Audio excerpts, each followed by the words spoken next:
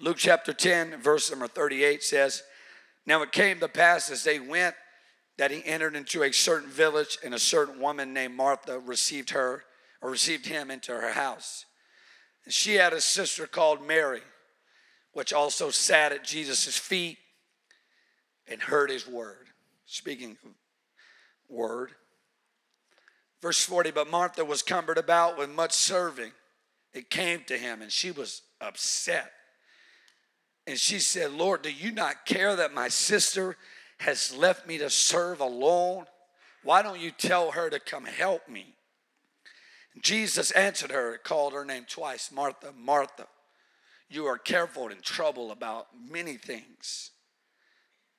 But then he brings it home. He said, 'But one thing is needful.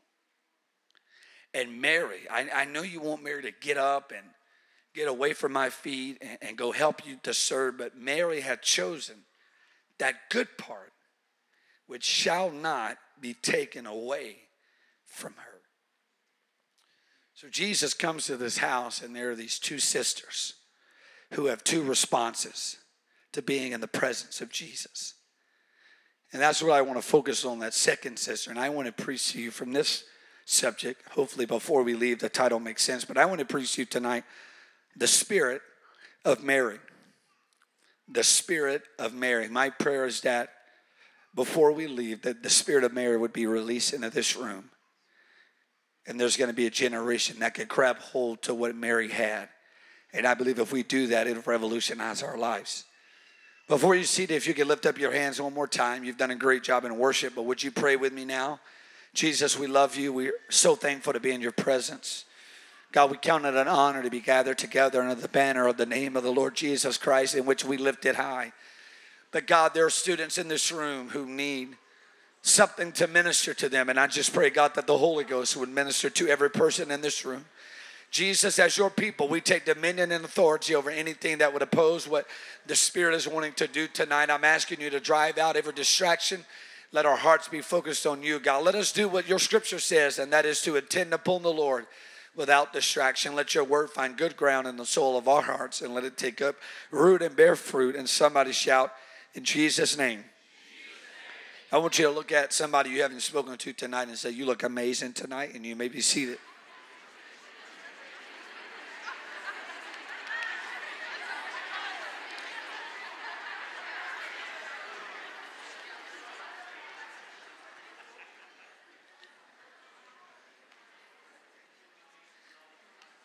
Has anybody in the room ever read the Bible and truly thought about the idea that the God that created the world wants to have a relationship with us? This God, the maker of heaven and earth, the one who placed every star where it goes and knows them all by name, the Bible says that he made the stars also. Has anyone ever paused to ponder about the idea that that same God truly wants to have a relationship with me and with you? It never ceases to astound me as I journey from the Old Testament to the New Testament that it becomes so clear that this God that is so majestic and so powerful and so awesome becomes so personal. It becomes so intentional about opening the door so that people like you and people like me could have a relationship with him. In the Old Testament, you see this was not the case. There was a select group of men that were able to know God and to know him on a personal, intimate level. But the majority of the people, they based everything off the role of that particular man, that priest or that prophet. It's why the children of Israel would say things like, Moses, you go talk to God and then tell us what he says, lest he kills us. It's why they would stand afar off, as the Bible says that Moses would go into the thick darkness where God was. I don't know about you, but maybe it's just my competitive nature. I would want to be with Moses. I wouldn't want to stand afar off and allow Moses to go into the thick darkness where God was and me just sit by idle. Has it ever occurred to you when you read the New Testament and Jesus would be going up to the Mount of Transfiguration and he calls 3 of the disciples to go with him? Has it ever dawned on you why nobody asked, hey, can I go too?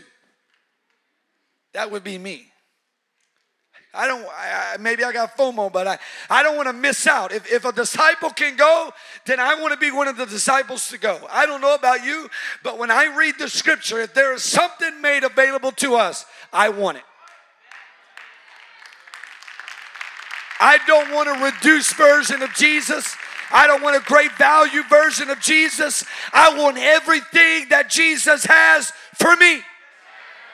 I don't believe we get a watered-down version. I don't believe we get a bite-sized version. I don't believe we get a fun-sized version. I believe everything in that book, we can have it. Come on, is there anybody else that believes that tonight? Is there anybody that says not only can we have it, I want it? If miracles are available, I want miracles. If breakthroughs are available, I want breakthroughs.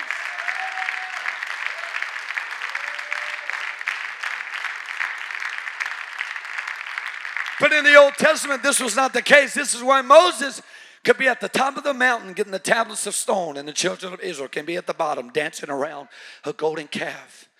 Because they were dependent upon Moses. The Bible says in Exodus 32:1, and when the people saw that Moses delayed to come down out of the mountain, the people gathered themselves together unto Aaron. They said unto him, make us gods, which shall go before us. As for this Moses, the man that brought us out of the land of Egypt, we don't know what's become of him. In other words, they say, listen, Moses is up there hearing from God on our behalf, but he's taking a little too long, so we're going to try something else, because their relationship with God was directly correlated to what Moses was doing. The people relied so much on Moses that God realized this model is not going to work.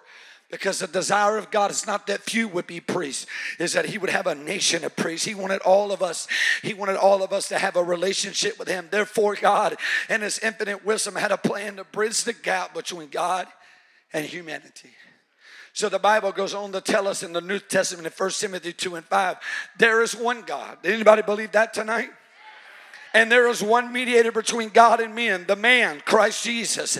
The reason the oneness of God is so amazing is that God came himself to create a path for humanity to be personally connected with him. I want you to know what makes the oneness of God so powerful is that we needed a kinsman redeemer, and God did not send another. He came himself. He robed himself in flesh. That's why the Bible says God was manifested in the flesh. Think about that. We needed a redeemer. God came himself for you and for me. His primary mission for coming to the earth, yes, it was to redeem us.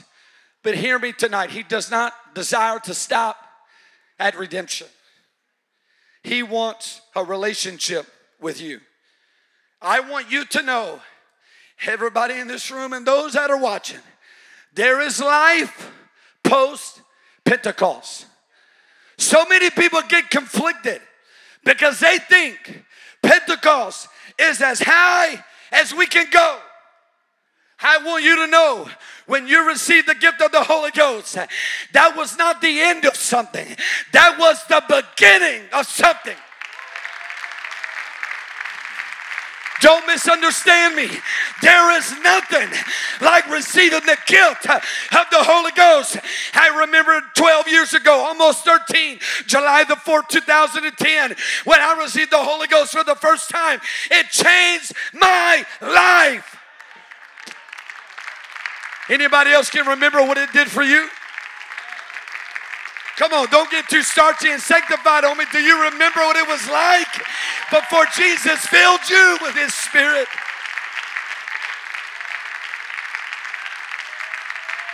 But Pastor Jack, here's what's amazing. Most people think that's the pinnacle, that it all goes down from there. But I had one elder tell me this one time. He said, when you receive the Holy Ghost, he said, it's not a diploma, it's a birth certificate. You're not graduating. You're just getting started. So many people, they just settle for just a one-time experience. But I want you to know, God did not come to this world to just bridge the gap to save you. But He wants to have a relationship with you. He wants to walk with you. He wants to talk with you. He wants to go to school with you. He wants to go to work with you. He wants to get into your family. I know it doesn't make sense. It doesn't fit within the parameters of our human mind that a God, like the God that we serve, like the God we read about, wants to have a relationship with us. Our spiritual experience does not die at Acts 2:38.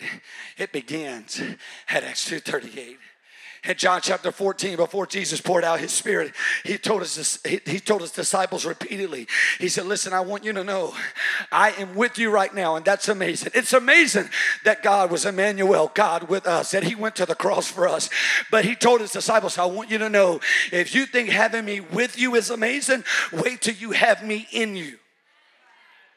They didn't understand. They didn't understand how Jesus could look at them and say, greater works than these shall you do than the ones that I have done on earth. But Jesus wanted them to understand that it's greater for God to be in us than it is for Him to be with us.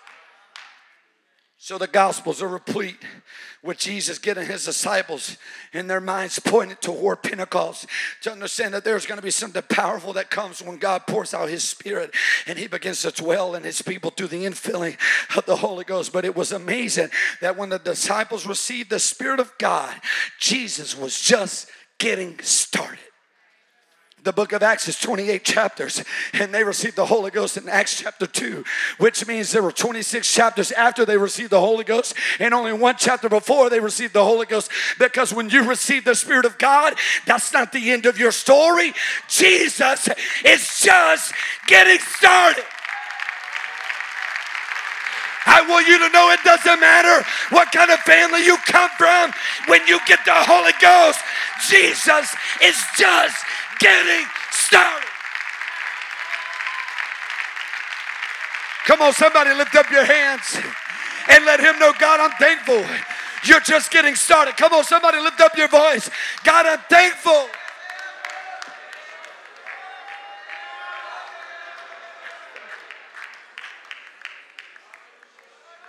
And so, Jesus was trying to get us to understand the Holy Ghost.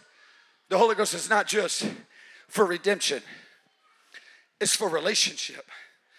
And so Paul would tell us things like Galatians chapter 4 and verse number 4. And when the fullness of time was come, God sent forth His Son made of woman under the law to redeem them that were under the law. Everybody said, that's us.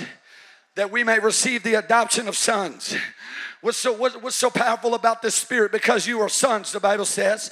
God has sent forth His Spirit of His sons into your hearts, whereby you can cry, Abba, Father. We talked about it last night. God hath not given us a spirit of bondage again unto fear, but the spirit of adoption. That means we are family. That means it doesn't matter where I come from. He chose me. I may not have been born into the family of God, but He chose me. He picked me. He could have passed me by. He could have looked for somebody else. He could have looked for somebody more qualified, but you can't disqualify my presence because I've been adopted by the King of Kings. He chose me. I don't care if nobody else chooses me. Jesus chose me. Jesus chose me. Why am I here? Because Jesus chose me. I don't know why, but I'm glad He did. It doesn't make sense, but I'm glad He did. If I can be honest, I wouldn't have chose me, but I'm glad that Jesus chose us. He chose us. He chose us.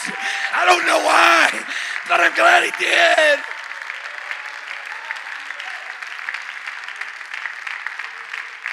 And so the New Testament, these epistles, they're trying to get us to understand we're no longer slaves. We're no longer servants. But the reason they would use this vernacular and this language is they want us to get us to understand we are a family now. This goes past redemption and it steps into relationship. That's why Paul will go on to write in Romans 8, in verse 14, for many have been led by the Spirit of God. Here it is. Here's that terminology again. We are the sons of God. I just quoted it. You have not received the spirit of bondage again unto fear, but you have received the spirit of adoption, whereby we cry, Abba, Father.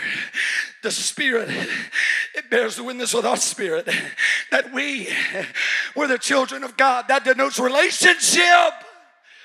Do you understand what makes Jesus so powerful? Number one, he's the one and only true living God. But even if the other gods were real, they don't have a relationship with their worshipers. Buddha has a relationship with his worshipers. There's only one, and his name is Jesus.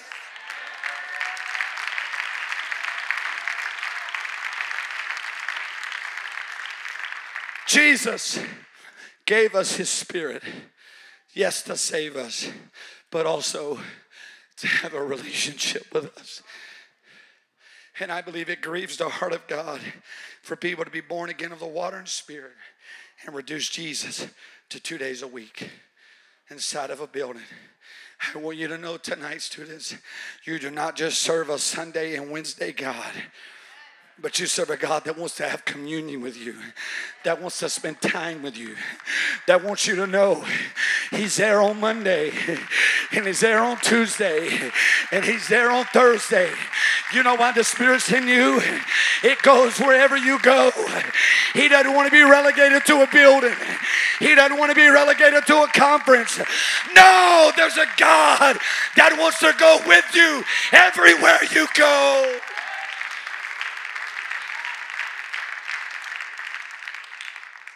But so many miss out on this realm and this element of their relationship with God because they reduce Jesus to their time at church.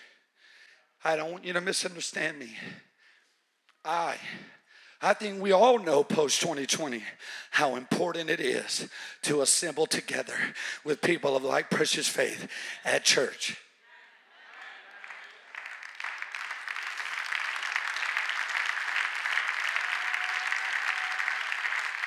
I am not saying church is not important. I am saying Jesus is bigger than church. That the same God that's going to speak to you tonight wants to speak to you Tuesday morning. The same God that speaks to you through your favorite preacher, he wants to talk to you on an ordinary Thursday evening. It doesn't make sense, but he wants to have a relationship with you that's not based on anybody else, but just your love for him and his love for you. In Acts chapter 17, Paul goes on to Mars Hill. I got to travel to Mars Hill in 2020. I'm going again next week, and I got to step on there. And Pastor Alex, it's not very big. It's about the size of 2 of these platforms. And I walked all around there. I'm thinking, where was Paul at? This is probably against the rules, but I broke a piece of it all, put it in my suitcase, and brought it home. Thank the Lord I'm not in prison somewhere. If you're watching, Mars Hill Police, and you want it back, come get it. You ain't getting it back. Just kidding, you can have it. But I got to stand on Mars Hill, and Paul stumbles on some people at Mars Hill, and you know what they're doing? They have an altar to the unknown God, and they're praying to an unknown God. And Paul tells them, no, this is not how it's supposed to be. Do you understand that this Jesus came and died so that he no longer has to be unknown? He said, I perceive that you are religious and superstitious. He goes on to say a couple verses later, God once winked at ignorance, but now he commands all to repent. Here was the travesty of an unknown God and an unknown altar. It did not have to be that way. Jesus is not an unknown God, and unknown altars will not work anymore. God once winked at ignorance, but now he commands all to repent. What am I trying to tell you? The door is open. If you want to know him, you can know him for yourself. It doesn't matter if your parents don't know him. It doesn't matter if your parents do know him. If you want to know him, you can know him for yourself.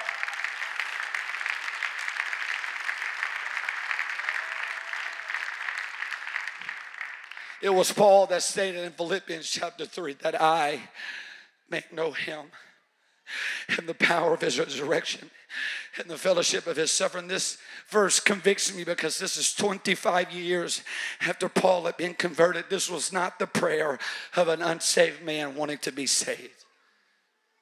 This was the prayer of a saved man who was not satisfied, who had been saved for 25 years. 25 years of traveling, 25 years of preaching, 25 years of starting churches, 25 years of writing epistles, 25 years, but he still said, I want to know Jesus. My prayer tonight is that before you leave tonight, not that you say that was a great message, not that you say that was a great service, but I pray you leave tonight with an insatiable desire to know Jesus on a greater level than you ever had before. Don't be satisfied with surface level Christianity. There's a God that wants to know you, and he wants you to know him.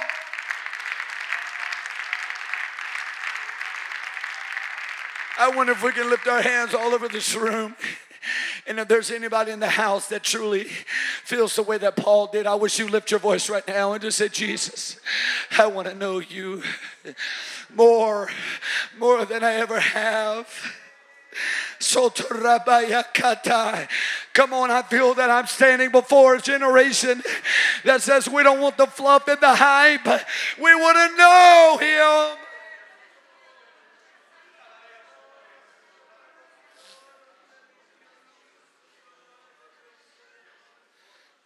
I want you to know tonight that there's a relationship with God that can surpass the four walls of your church. It doesn't fit within the parameters of your weekly service. It's a relationship that will lead you to turn your bedroom into a prayer room and the edge of your bed to an altar. A relationship that will push you out of your comfort zone, a witness to the lady at the store or the classmate at Tuesday at school. I have to ask you tonight a tough question. Do you know God for yourself, or do you know about God? Do you know God, or do you know people that know God? Judas, are you walking with God, or do you walk with people that walk with God? Because sometimes the two can be confusing. Do you really know him tonight?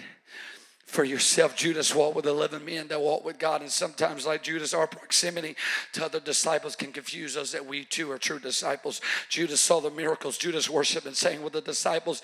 But he ended up betraying Jesus and hanging himself. Why? Because he never took time to fall in love with a God that loved him. Jesus wants you to know him, and he wants to know you. There's an Old Testament promise through the mouth of the prophet Daniel, and he said, and such do wickedly in Daniel chapter 11 against the covenant. He was talking about a man in that day, but he was also talking about the spirit of the Antichrist. And he said but the people that do know their God shall be strong and do exploits. I want you to know you don't have to fear what's coming as long as you know the God that you're serving. And the people that know their God shall be strong and do exploits. I want you to know you can be strong if you know him in an intimate, personal way. Some time ago, as a youth pastor, it bothers me, Kent. It truly bothers me to see students in atmospheres like this leave out, and just a regular Tuesday at school can just defeat them.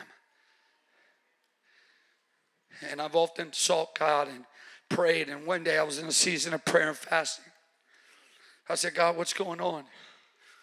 And here's what God spoke to me. He said, the reason people are like that, where they're so easily defeated, is because they're living by experiences and not by relationship. See, we sometimes can confuse the two. But I want you to hear me for just a moment. God desires more than for you to just have experiences with him. Here's how God works.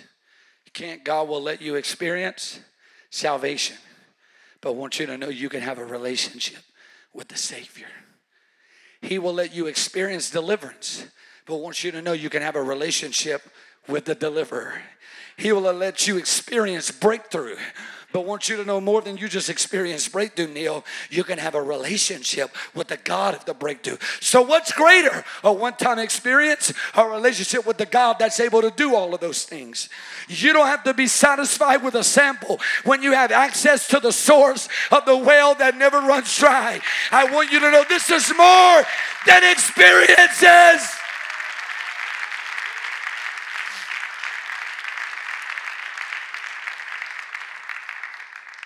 This goes beyond remnant. It goes beyond youth retreat. It goes beyond Congress. And what happens is so many people get experience reliant that they get their experience and they stagger to the next one, hoping the Lord doesn't come back before they get another experience. I often tell our students, moments in the presence of God are meant to create momentum. The word momentum is 75% of the word moments. God does give you experiences and He does give you moments, but that is to give you momentum. But you cannot base your relationship with God on experiences. It has to be on relationship. It has to be. I use this analogy all the time. My wife, in my opinion, yours can be different and you can be wrong, but my wife is the most amazing lady on the planet, in my opinion. And I'm just so thankful that I got to marry the most amazing lady on the planet. March 25th, 2016. Pastor Lima, I will never forget it. Brother Carter, I'll never forget it. As I stood on the platform in my black double-breasted suit, white shirt, black tie, everything perfect, shoes polished. And when the back doors opened, man, she was so beautiful. She walked down, it was like she was gliding down the aisle like an angel. I was crying, which is nothing new. I cry all the time. But that was an amazing day. But you know what that wasn't? That wasn't a marriage. That was a wedding. And I've learned after being married for 7 years, there's a big difference between a wedding and a marriage. You see, at the wedding, a lot of people were there. Everything was perfect. The music was perfect. Everybody was cheering. But you know what kept us after that experience? We made a covenant in the middle of that experience that I know it's not always going to be like this. I know not everybody's always going to be here. But I want you to know, Summer, I'm making a covenant in the middle of this experience that for better or worse, till death do us part. And you know what? Not every day has been as amazing as the wedding. Don't shoot me, but it's the truth. You know what a lot of days are? Normal Monday evenings. There's nobody there. Believe it or not, sometimes I get a bad attitude and my wife will tell me I need to go pray. But you know what keeps us? It wasn't the wedding. It was the covenant we made. And it's our relationship. You know why she doesn't have to wonder when I leave for work in the morning, is my husband coming back? Is he going to go off with another woman? No, why? Because I love her. And our relationship is not based on experiences. Yes, they're amazing. I'm thankful for Valentine's Day. I'm thankful for anniversaries. I'm thankful for vacations. But if you take all of that away, I still want to spend the rest of my life with her. Why? Because it's about relationship. So what if there was never another youth congress, never another remnant? Could you still live for God?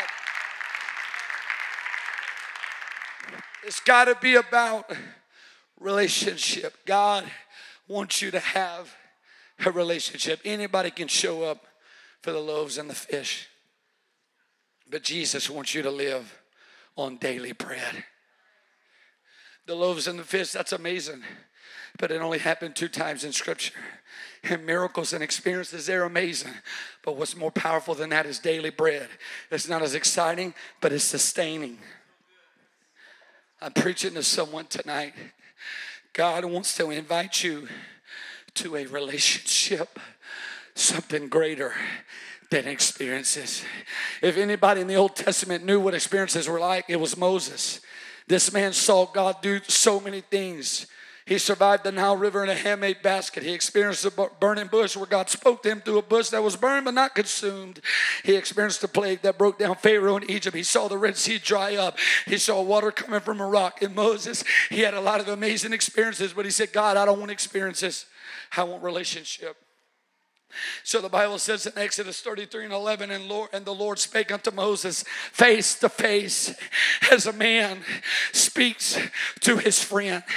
I don't know if that does to you what that does for me, but I want my relationship with God to be like that, where God can speak to Drew as a man speaks to his friend. You speak to friends differently than you speak to strangers. There's a different conversation. There's a different dialogue. I speak to my wife differently than I speak to everybody else. Why? Because the relationship is greater. So the Bible says in verse 13 that Moses said, now therefore I pray thee, if I have found grace in thy sight, show me your way that I may know you. Moses said, God, I'm thankful for all the miracles I've seen, and I've seen you do a lot of things. But God, at the end of the day, I don't want more miracles. I don't want more experiences. I want a relationship with you. Because Moses knew relationships will keep you when the experiences are gone. So here's how God responds to that kind of prayer. Verse 14. And he said, okay, well, my presence is going to go with you, and I will give you rest. God said, Moses, if you really want to know me, then that's what's going to happen. I'm going to send my presence with you, and we're going to go through this together.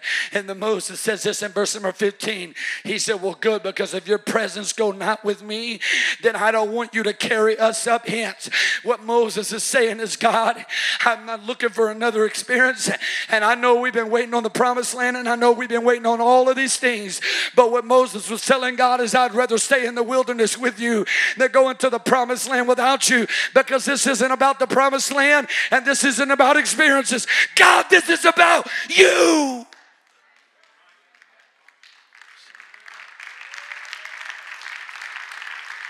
This is about relationship.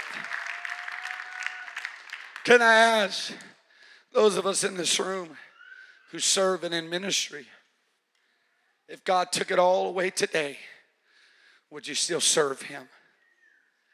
If you never stepped foot on another platform, you never held another microphone, would your prayer life change? Would your consecration change? Would your commitment change?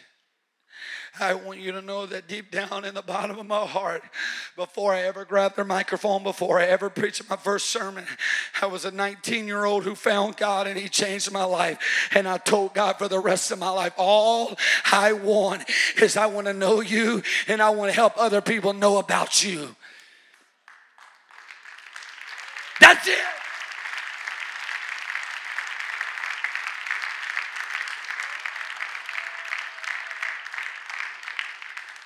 So we have to ask ourselves this question. Do we really know God? Or do we just know about God? I need a young man to help me right here that's not going to get weirded out too easy.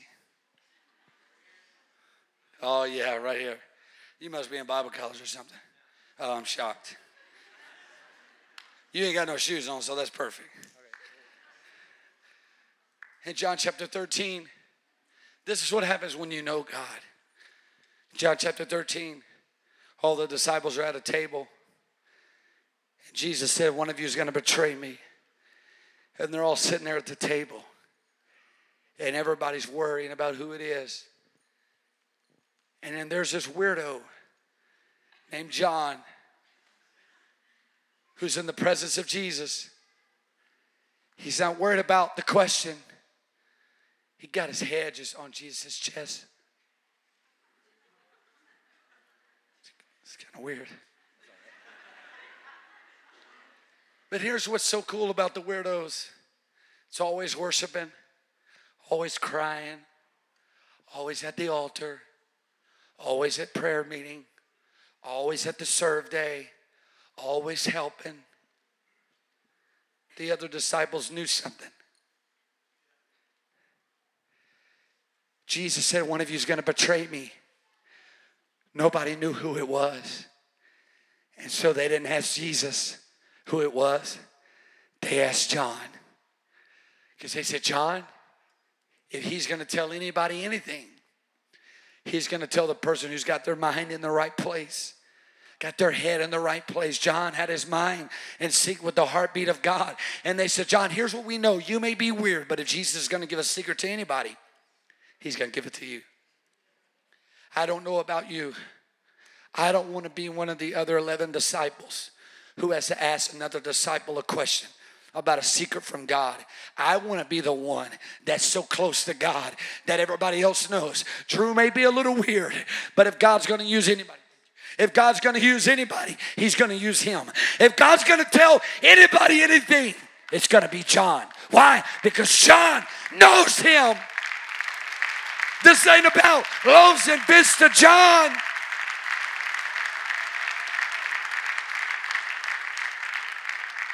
I want you to stand to your feet. My time is up. The musicians can come.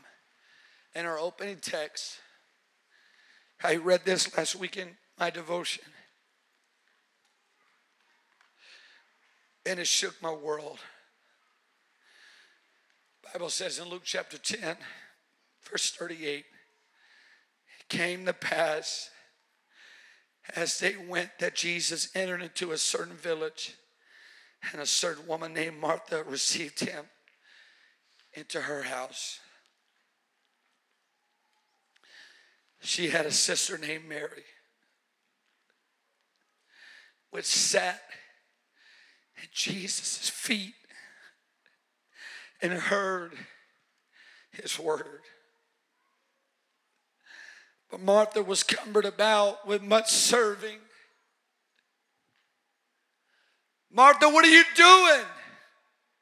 Well, I'm busy with my ministry right now. And she came to Jesus and she said, do you not care that my sister has left me to serve alone? Tell her to come help me. And Jesus answered and said unto her, Martha, Martha, you are careful and troubled about many things. But one thing is needful, and Mary had chosen the good part. Two sisters, both in the presence of Jesus, two different reactions. One sat and one served. Yes, God desires servants, but he prefers sitters. And everybody in this room, we're all called to serve, yes. But first, I believe God is calling us back to learn how to sit. Because Martha tried to impress Jesus with her ministry. But Mary just sat in his presence, soaking every word coming out of his mouth. Martha was focused on ministry. Mary was focused on relationship. And here is what concerns me. Because I believe that this generation, you get it. You know how to serve. I believe you're the most gifted generation. I believe you're the most talented generation. I believe God has gifted you with things that are going to bless his kingdom. But here's what I want you to know. More than Jesus wants your talent, he wants your time. And sometimes I fear that we get conflicted, that what we do for God replaces what we do with God. And so Mary, when Jesus comes in, she's sitting there at his feet. She's telling Jesus, listen, I don't want what you can give me. I'm not after your hands. I'm going to sit at your feet and I want to hear what you have to say. And my question to all of us tonight is, when is the last time we spent time in the presence of God, not asking for anything? God, I just want to be in your presence. Or have we become so consumed that what we give to God replaces what we can give from him by sitting at his presence? at his feet, soaking up every word. Over the last 7 days, God has been dealing so strongly with me about these two sisters. I know we live in such a fast-paced, quick, convenient, throw it in the microwave, swipe the card, let's move on, I don't have time. But I want to challenge a generation to get back to just spending time at the feet of Jesus, listening to the words that are coming out of his mouth. When you do that, here's what you're telling God. I'm not after what you can give me. I simply want a relationship with you. I want a broken young man and young lady to hear me right now. God is not interested in what you can offer his kingdom. It doesn't matter if you can sing. It doesn't matter if you can play. It doesn't matter if you can preach. Here's what God is interested in. You. I've said it over and over. It doesn't make sense that the God of the universe, he just wants to spend time with you. But this is more than a solo you sing on Sunday. This is more than the run that you can do on the guitar. Here's my question. Can you put the mic down? And can you put the guitar down? And can you be like Mary and just say, Jesus, I just want to sit at your feet.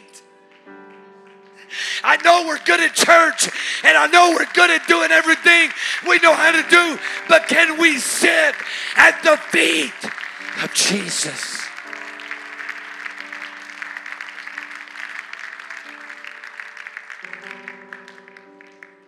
This is not about our ministry.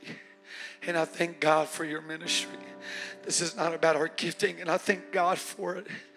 But I want to know if the ministry was taken away, if the talent disappeared, if your position was gone, what would you do? My pastor told me early on, he said, Drew, you better never focus on your ministry, and you better always focus on your relationship with God. It's got to be, if they take the microphone away, if they take the platform away, if there's no spotlight, if there's no Instagram posts, if there's no attaboys, if there's no attagirls, all I want to be like Mary. I want to be like Mary. Jesus, I want to sit at your feet. I want the anointing that flows from your presence, and I want to hear what you're saying. God, I want to be like Mary. I know Martha's serving, and I know she's gifted and has her ministry, but God, I don't want to get up. I don't want to get up. I don't want to get up. I want you to know the moments that have shaped my life, they did not happen in masses, and they did not happen in the crowd. They happened in a bedroom. When I would get along with God, when I didn't know everything about the Bible. They happened when I would be driving down the road, and I would get everything out of the front seat of my car, Justin, and I know it's weird, but I would say, Jesus, would you come and sit in this car with me? And here's what I found out about Jesus. Every time I gave him that invitation, he came. I had just learned to be like Mary. And here's what you know, you make the transition where you say, this is not about what Jesus can give me, but this is about what I can give Jesus. And I want to give him my life. I want to lay it all down for a God that laid it all down for me. Is there any young man or young woman in the room that wants to be overtaken with the mantle and the spirit of Mary? I said, yes, I know we got to serve, but right now we got to sit at the feet of Jesus. Is there a young person in this room that says, I want a relationship with that kind of God? If that's you, I want you to step out of your seat, and I don't want you to casually walk to the front. I wonder if you could come and find a place to kneel. I know there's not enough room for everybody, but God is sweeping a generation and calling you to come back to his presence. This is not about gifts. This is not about pulpits. This is not about spotlight. Jesus, we want to know you.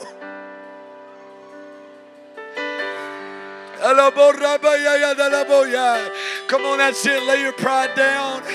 Can we lay our ego down? Jesus, we want to know you. We want to know you. We want to know you. I'm telling somebody, God's going to reveal himself to you.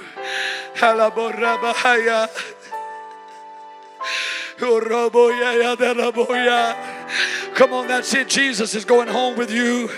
Jesus is going home with you. Soto rabaya yadalaboya yadalaboya.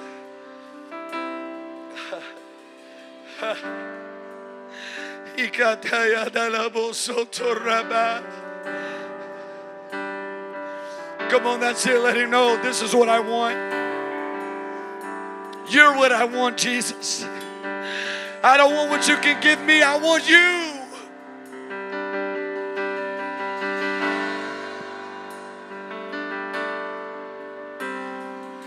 He is jealous for me. Love's like a Come on, this is beautiful. This is what Jesus has been waiting on. No fluff, no hype, just calling back to the beat of Jesus. This is where it started. Nothing else matters.